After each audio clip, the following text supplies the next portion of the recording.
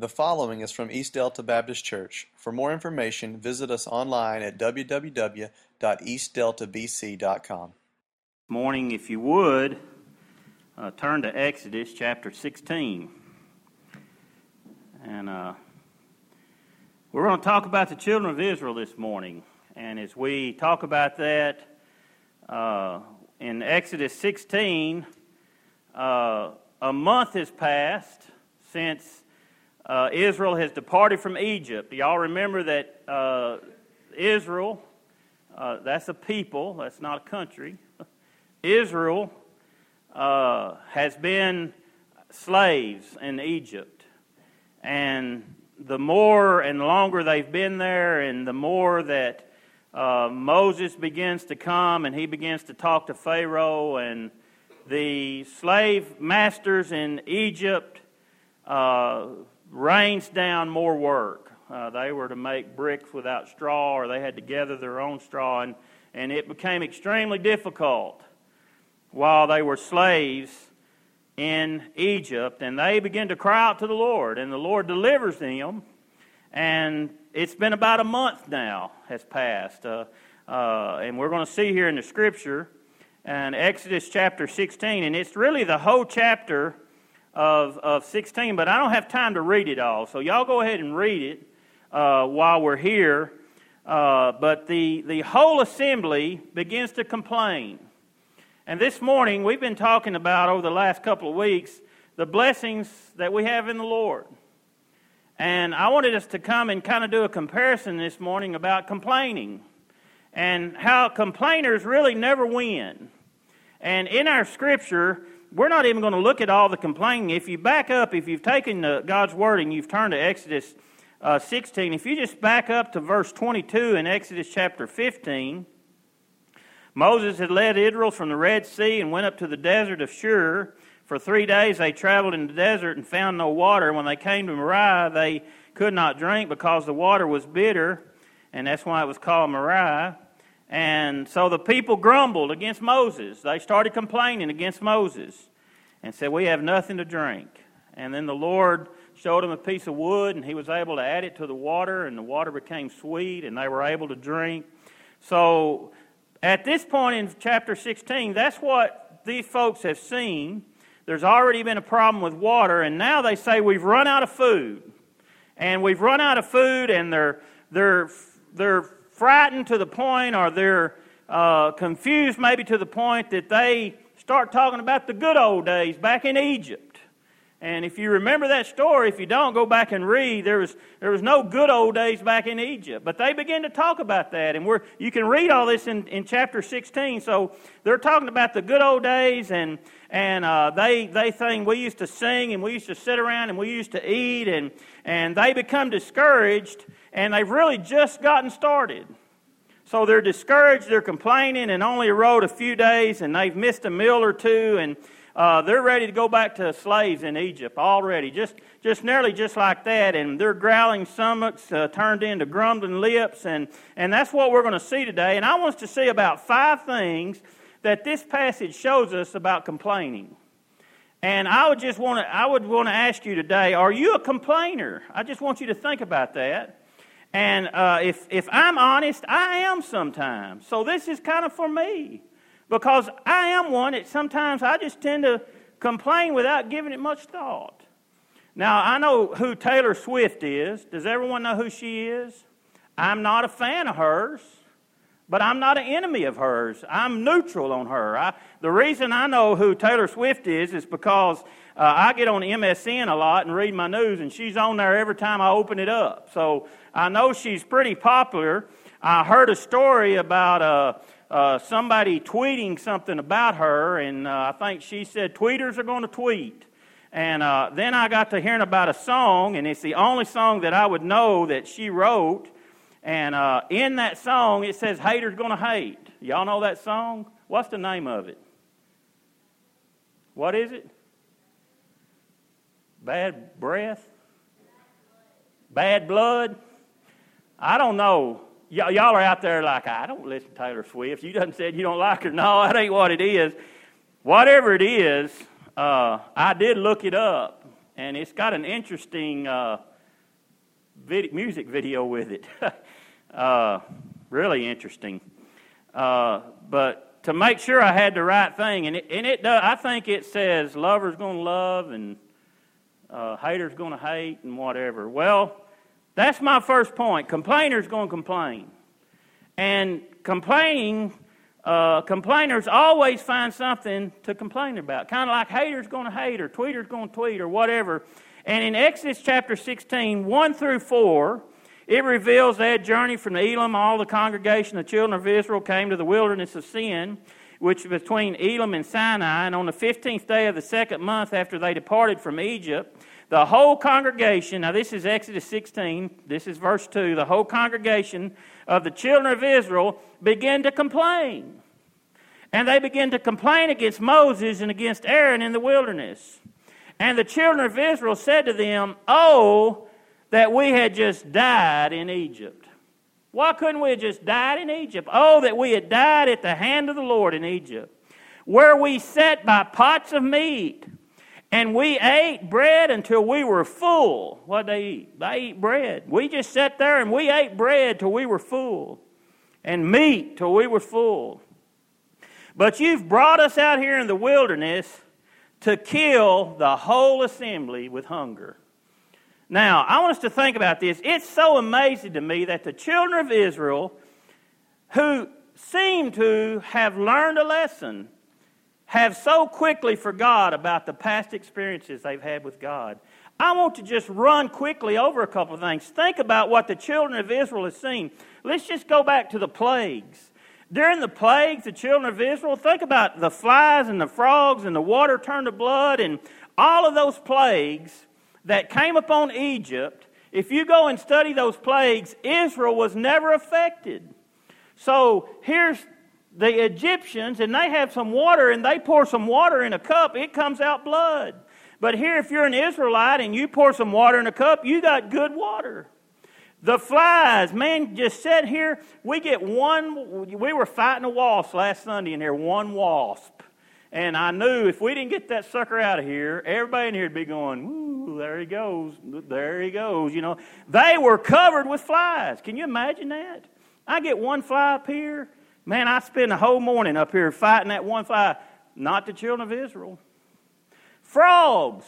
Man, you couldn't get outside. When we drive down our road, Alma, there's frogs all over the place, isn't there? You just see them jumping here and there. And I hate to run over them, but I know I run over some of them. Can you imagine getting up in the middle of the night to go to the bathroom and you done stepped on a frog? I mean, you just have to kick frogs everywhere. Not for Israel, just for the Egyptians. On and on and on. What about the Passover? When the Lord said, "I'm going to kill the firstborn of every living creature." You know what that means? Cattle, sheep, goats, every living creature, and even children, the firstborn. But what happened? The Lord said to Israel, "If you'll paint some blood of a goat over your doorpost, I'll pass over you." That's what the children of Israel had seen. What about when they went down to the Red Sea, and there was the Red Sea, and they looked at the Red Sea, and here behind them came Pharaoh's army and all of Egypt chasing them.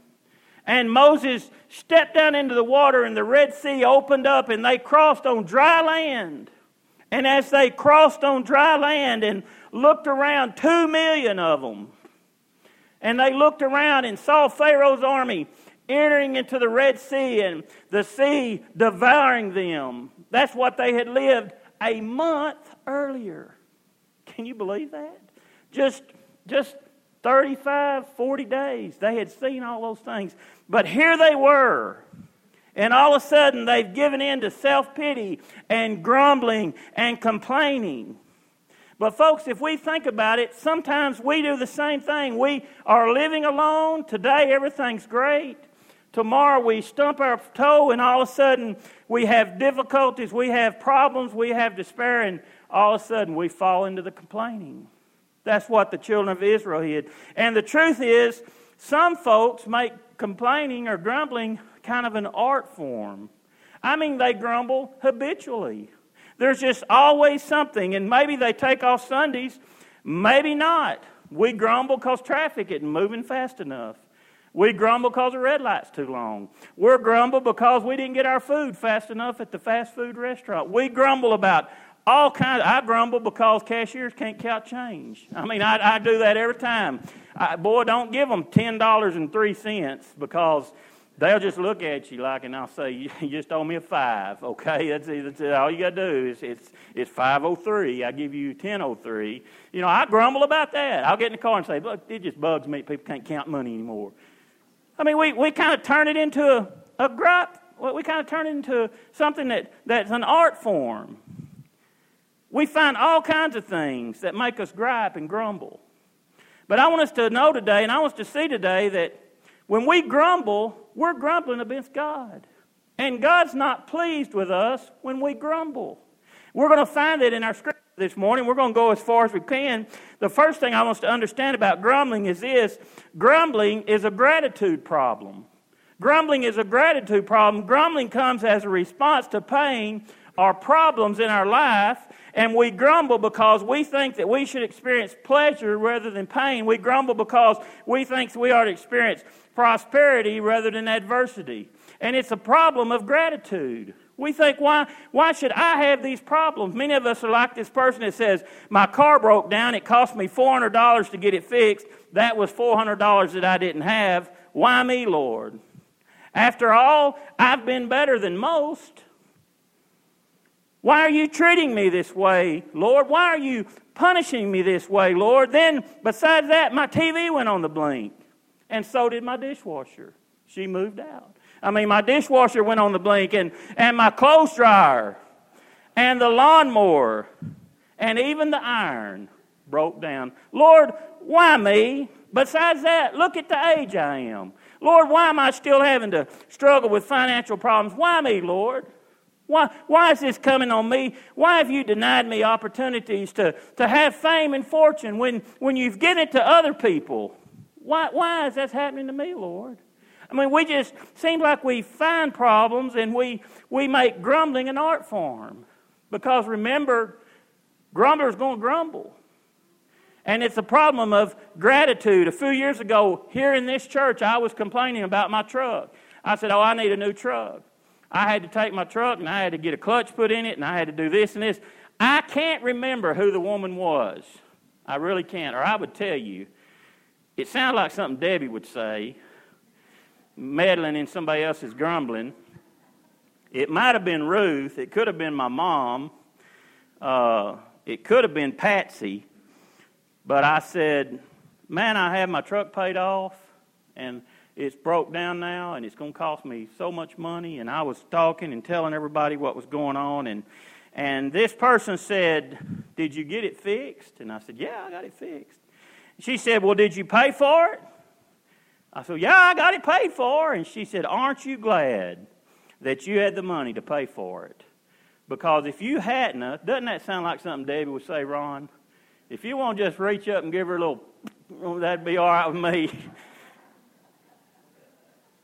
She said, aren't you glad you had the money to get it paid for? Because think of all the people that wouldn't have had. They would have been without a vehicle. I didn't want to hear that. I want to grumble about it. And that's how we are sometimes. We just want to grumble about it. And when we find ourselves thinking like that, sometimes it helps me to begin to turn those questions around and look at other aspects of our life where we can say, Lord, I'm so grateful that you've given me a car. And Lord, I'm so grateful that I have a TV and a clothes dryer and a lawnmower and an iron. And Lord, I'm glad you've blessed me with all of these things. See, we tend sometimes to focus on that which is negative. And just like the children of Israel, we forget that God has blessed us with so many other things. But because we feel like we're just ought to be blessed and never have any troubles, we just lean towards that grumbling. Think about the blessings like this. Lord, why have you permitted me to be born in America with all the plenty that we have? I could have been born in poverty. I could have been born in Bangladesh instead of the riches of America. Why me, Lord? Why haven't you given me an opportunity to have a job when so many who are as just deserving as I are without work? Why me, Lord? Lord, why have you given me good health when others at my age have died of heart attacks or crippled up by accident or diseases? Why me, Lord? Why should I escape ill health and other religious people don't escape ill health? Why me, Lord? Why have you spared me from the sorrows that have struck so many others and their families? You know, sometimes when we get to that point of complaining, we need to come back and say, Lord, I just wonder why me, and why have you blessed me so much and so much beyond measure? Todd John, a treasure of Bible illustrations, they told this story, Why Me, Lord? When I think of the ways the Lord has blessed me, though I don't deserve it, I wonder how I could possibly complain about the relatively insignificant things that go wrong in my life from time to time, if I could only learn to count my blessings. You know, grumbling is a problem of gratitude. Here's the second thing. Grumbling is a perception problem. I mean, it's a perception problem. That's what grumbling is. When we think about what the children of Israel said, they kind of inflated their problems, didn't they? I mean, think about how they exaggerated what they said. These were slaves who were crying out to God, God, we're dying under these slave masters. God, they're killing us. They're calling us to do all of this. And all of a sudden, when they began to face a little adversity, what did they say? Man, I wish I was back in Egypt where I had plenty to eat. I had meat, pots filled with meat. I had all the bread I wanted to eat. That could hardly be true. Because if you go back and read that, they're crying out to God, God, we're dying here. God, where are you that you have turned your back on your children Israel? And we're dying and we're overworked and we're starving. But all of a sudden, as they begin to grumble, their perception changed. They begin to exaggerate all of their problems. We had plenty to eat, meat. We had all kinds of things.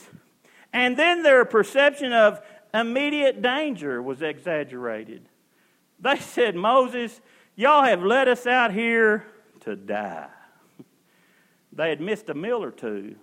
I mean, they were exaggerating. It was greatly exaggerated. Look at our problems. Look at where we are. And that's a perception problem. When we begin to grumble, we need to look at the perception and how we're perceiving things. Here's the third thing. Grumbling is contagious, isn't it? Isn't that contagious? Man, if you want to get around, verse 2 says, they begin to grumble, then the whole congregation of children of Israel began to complain. You know, if you get around somebody and they start grumbling, it doesn't take long till you're grumbling because it's contagious. And that's what grumbling's in. What only began with a few, all of a sudden, it's continued through the whole congregation of the children of Israel. A whole group grumbling. That's the problem. That's one of the problems. Here's my second point. Those complainers or grumblers, you've already failed a test. Because look at what God's Word says. God responds generously. He responds graciously to the grumbling of Israel. In verse 4, then the Lord said to Moses, behold, I'll rain down bread from heaven for you. And the people shall go out, and they shall gather a quota of bread every day. Look, that I may test them whether they will walk in my ways or not. See, God is testing us through our adversity sometimes to see what our response is going to be. So he says, okay, I heard that you had plenty of meat and plenty of bread. Y'all that know the story know what's coming, don't you? He said, I'm going to give you bread. It's going to rain down from heaven. That I'm going to test you whether you're going to be walking in my ways or not. Chuck Swindoll said, what an interesting announcement.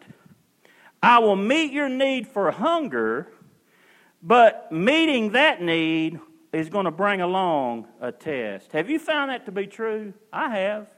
You know, when we're going to God and we're complaining, we're grumbling, and God says, okay, I'm going to provide that need, but there's going to be a test with it.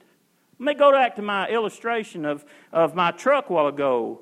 God, I need more resources. God, I need more money. God, I need this because I've got this problem. And okay, God answers, and somehow you get a bonus check. Or somehow you get something in the mail, and somehow something happens that you didn't expect. Well, all of a sudden God has met your problem. He's met that need. And you know what I do? I go, man, I got some extra money, and I'm needing a new fishing pole. And I'm going to go get me a new fishing pole. And not only that, I haven't bought no fishing poles. Denise hadn't heard a word till I said, buy fishing pole. And boy, her head came up, and I'm going to buy me a new gun or a new hunting vest. I'm going to go do this. And all of a sudden, we forget about God, who opened the door and gave us a blessing. Well, man, you won't believe this. I got this. I wasn't expecting it. Somebody got on to me last week. I prayed for rain right here, Maryland. And she said, you know what you did? Ron, you can give her a little tap, too, if you want to. She said, you prayed for rain, and you met down, and we were talking, and it thundered outside, and you said, is that thunder? She said, did you think it was going to rain? You know, y'all remember it started raining as soon as we left church last week. See, God says, okay, I'm going to answer that need. But with that need, there's going to become a test. According to verse 4, he says, behold, I will rain bread down from heaven for you, and the people shall go out and gather a certain quota for every day, that I may test them whether they'll walk in my ways or not. So the gathering of manna was a test of their obedience. It was testing their obedience. Now here's my third point. Complainers are always looking for someone to blame. We're complaining, we're usually going to put someone in the place of blame. And as these people do that, they accuse Moses of leading into the wilderness to kill them. They accused Moses of that. Now, they followed. They prayed to God. He delivered them. But they blamed Moses and they blamed Aaron when they thought they were venting their frustration on man. But according to Moses' reply, they were really grumbling against God. Look at verse 6, Moses, the children of Israel. At that evening you shall know that the Lord has brought you out of the land of Egypt. Verse 7, and in the morning you'll see the glory of the Lord, for he hears your complaints against who? The Lord. Moses goes before them. They're saying, oh, Moses and Aaron, you let us out here and you're going to kill us all. We're starving to death. We could be back in Egypt and we'd had plenty of meat, plenty of bread, and you've brought us out here and we're all going to die. And the Lord says, okay, folks, the Lord has delivered you. He brought you out of the land of Egypt. And he's heard your complaints against him, against the Lord. But what are we that you should complain against us? Moses said, I'm just a servant. Who am I that you'd complain against me? And Moses said, this shall be seen when the Lord gives you meat in the evening, and in the morning bread to the full. For the Lord hears your complaints which you've made against him. And what are we that your complaints are against us? And they're not against us, but they're against the Lord. Moses declares to them, the Lord heard your complaints, which you made against him. I was watching my show last night, Lock Up. And in Lock Up, they were in Louisiana, that Mongolia or whatever that big old prison is down there, biggest prison in the world. Make some guys go out and farm and work and build stuff. And they had a guy that was, guy here, he hadn't eaten in 3 days. And he said he's on a hunger strike because something. So the warden went in and was talking to him. And he said, are you going to eat anything? And he said, no, y'all won't bring me no food. And he said, we brought you food this morning. He said, all y'all did was throw a bucket of cold ice water on me. And the warden said, none of that's true. And he said, well, why won't you eat? And he said, it's y'all's fault that I'm not eating. It's y'all's fault because y'all aren't treating me the way I ought to be treated in here. So because of that, I'm not going to eat anymore. Well, isn't that silly? But the thing I want you to see is he was blaming someone else about his complaints. He wasn't taking any ownership in the fact that he had disobeyed all these laws and got in a fight and got in a confrontation with another officer and ended up in this segregated part of the prison. He wouldn't take all that and complain. He simply said, it's your fault. And that's what complainers do. They look for somebody to blame in their complaining. Here's the fourth thing. Complainers are never satisfied with what they're given, just like that guy I'm talking about. They were bringing him a meal every day. He wasn't satisfied with that. And folks, when we're complainers, we're not usually satisfied with what we're given. Look in verse 13. These are not just my ideals. God provides for Israel. So it was that with quail came up at the evening, and they covered the camp. So many quail just running through the camp that they were able to go out. They were able to capture all the meat they wanted. That's what they asked for, wasn't it? And in verse 14, and in the mornings a layer of dew fell all around the camp. And when the layer of dew lifted there on the surface of the wilderness, a small round substance as fine as frost on the ground. And when the children of Israel saw it, they said to one another, what is this? For they did not know what it was. And Moses said to them, this is the bread which the Lord has given you to eat. Now, Psalm 78 calls manna angel food. So every morning as the Israelites woke up, they was literally food fallen from heaven, bread fallen from heaven, and it was spread out before them, and they had to go out, and they had to do a little work for it, and they had to take it, and they didn't have to go take it in and work and prepare it. It was there for them. All they had to do is go out and take possession of it, and all they had to do was pick it up and begin to eat, and they could eat all they wanted till they was full. But they still complained. They still didn't like it. The manna was described as having an appearance of flakes or round grains. Jeremy and I was talking about this very thing this morning, and he said, I wonder what it was really like. I said, well, verse 31 of Exodus 16, it says, it was like a white coriander seed, and it tasted like wafers made with honey. That sounds pretty good, doesn't it? It does to me. I mean, that sounds kind of like a graham cracker. And that's what it was. And Numbers 11, 5 through 6 records the feelings of the children of Israel toward this manna. Listen what they said. We remember the fish that we freely ate in Egypt, the cucumbers, the melons, the leeks, the onions, and the garlic. But now our whole being has dried up. In other words, they're saying we have lost our appetite. My whole being has just dried up. And there's nothing to eat except this dadgum manna. I am tired of seeing it before my eyes. That's what it says. I'm just tired of seeing it. You can almost hear in their voices, they just went, bruh. What they asked for? Man, we had bread and meat. We had all we wanted. We had all when we were in Egypt. And God said, okay, here's your bread and meat. Here's what you asked for. But complainers are never satisfied with what they're given. Even when God's people are being fed in abundance, even when God is pouring His blessing out upon us, it seems we can never be satisfied, even in the abundance. Why? Because the food God provided them was not what they preferred. They said, we want a ribeye steak. And God said, I got some bologna for you. And they said, you know what, this is not what we want. And God said, what I've given you is I've given you what it takes to survive. I've given you all you need to survive. Let me give you an example. Last Sunday we left here. It was raining. It was raining hard. And we went to Furs and ate lunch. And I ate more than manna. And I ate a lot there. And that's not good, I know, but I'm going to work on that. So we pull up at the front door and we go in, and there's about 10 old people sitting there. I won't say that, but there was a bunch of white-headed and wrinkled, I'm getting there. I don't know how old they were.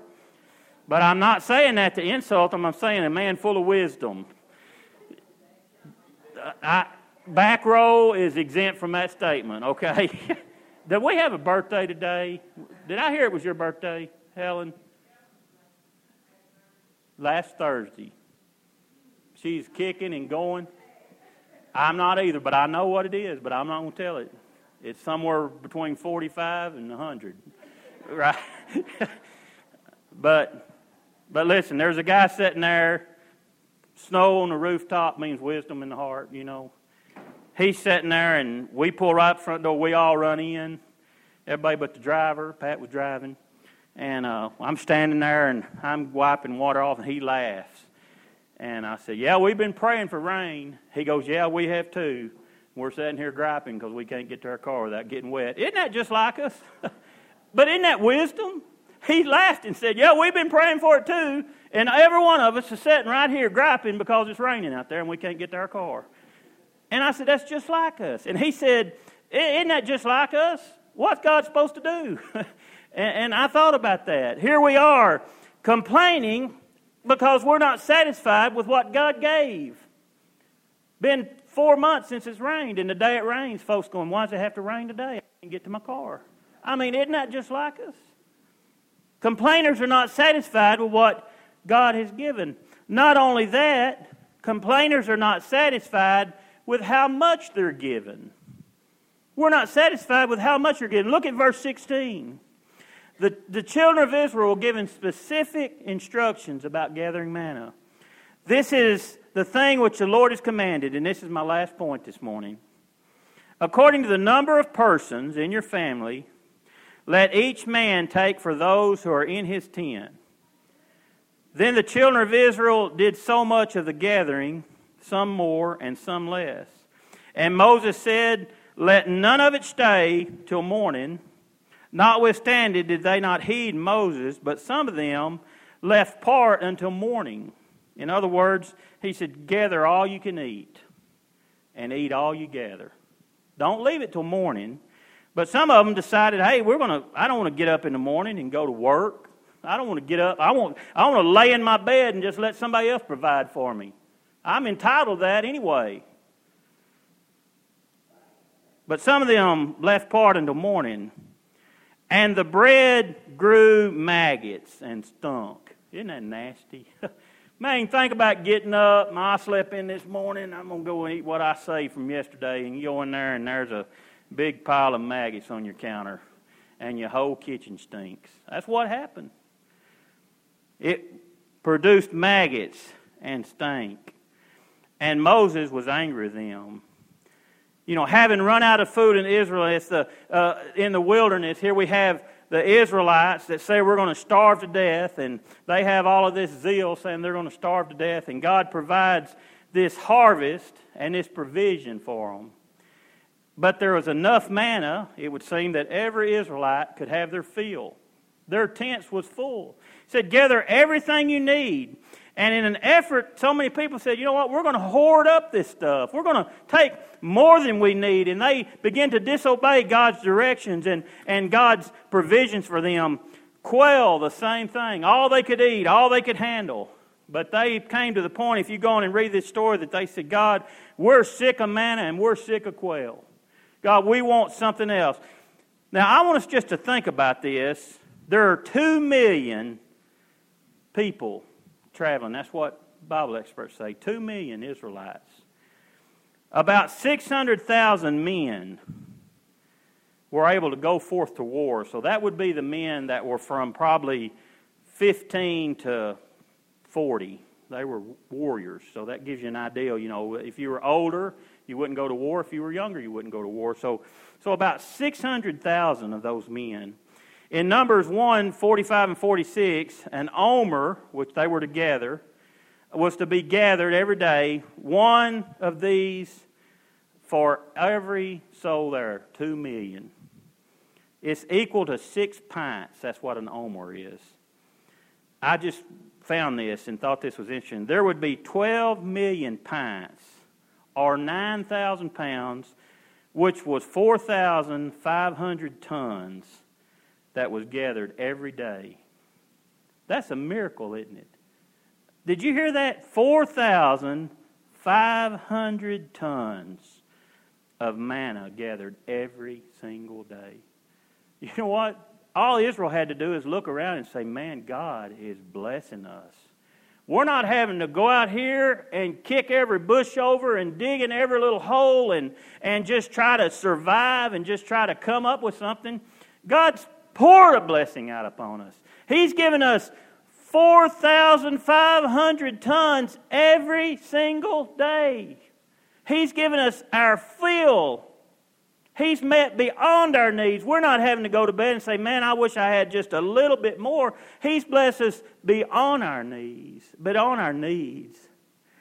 Today that would take 10 trains having 30 cars, and each car having 15 tons in it for a single day supply. That's what it would take today. It's amazing how God blessed the children of Israel.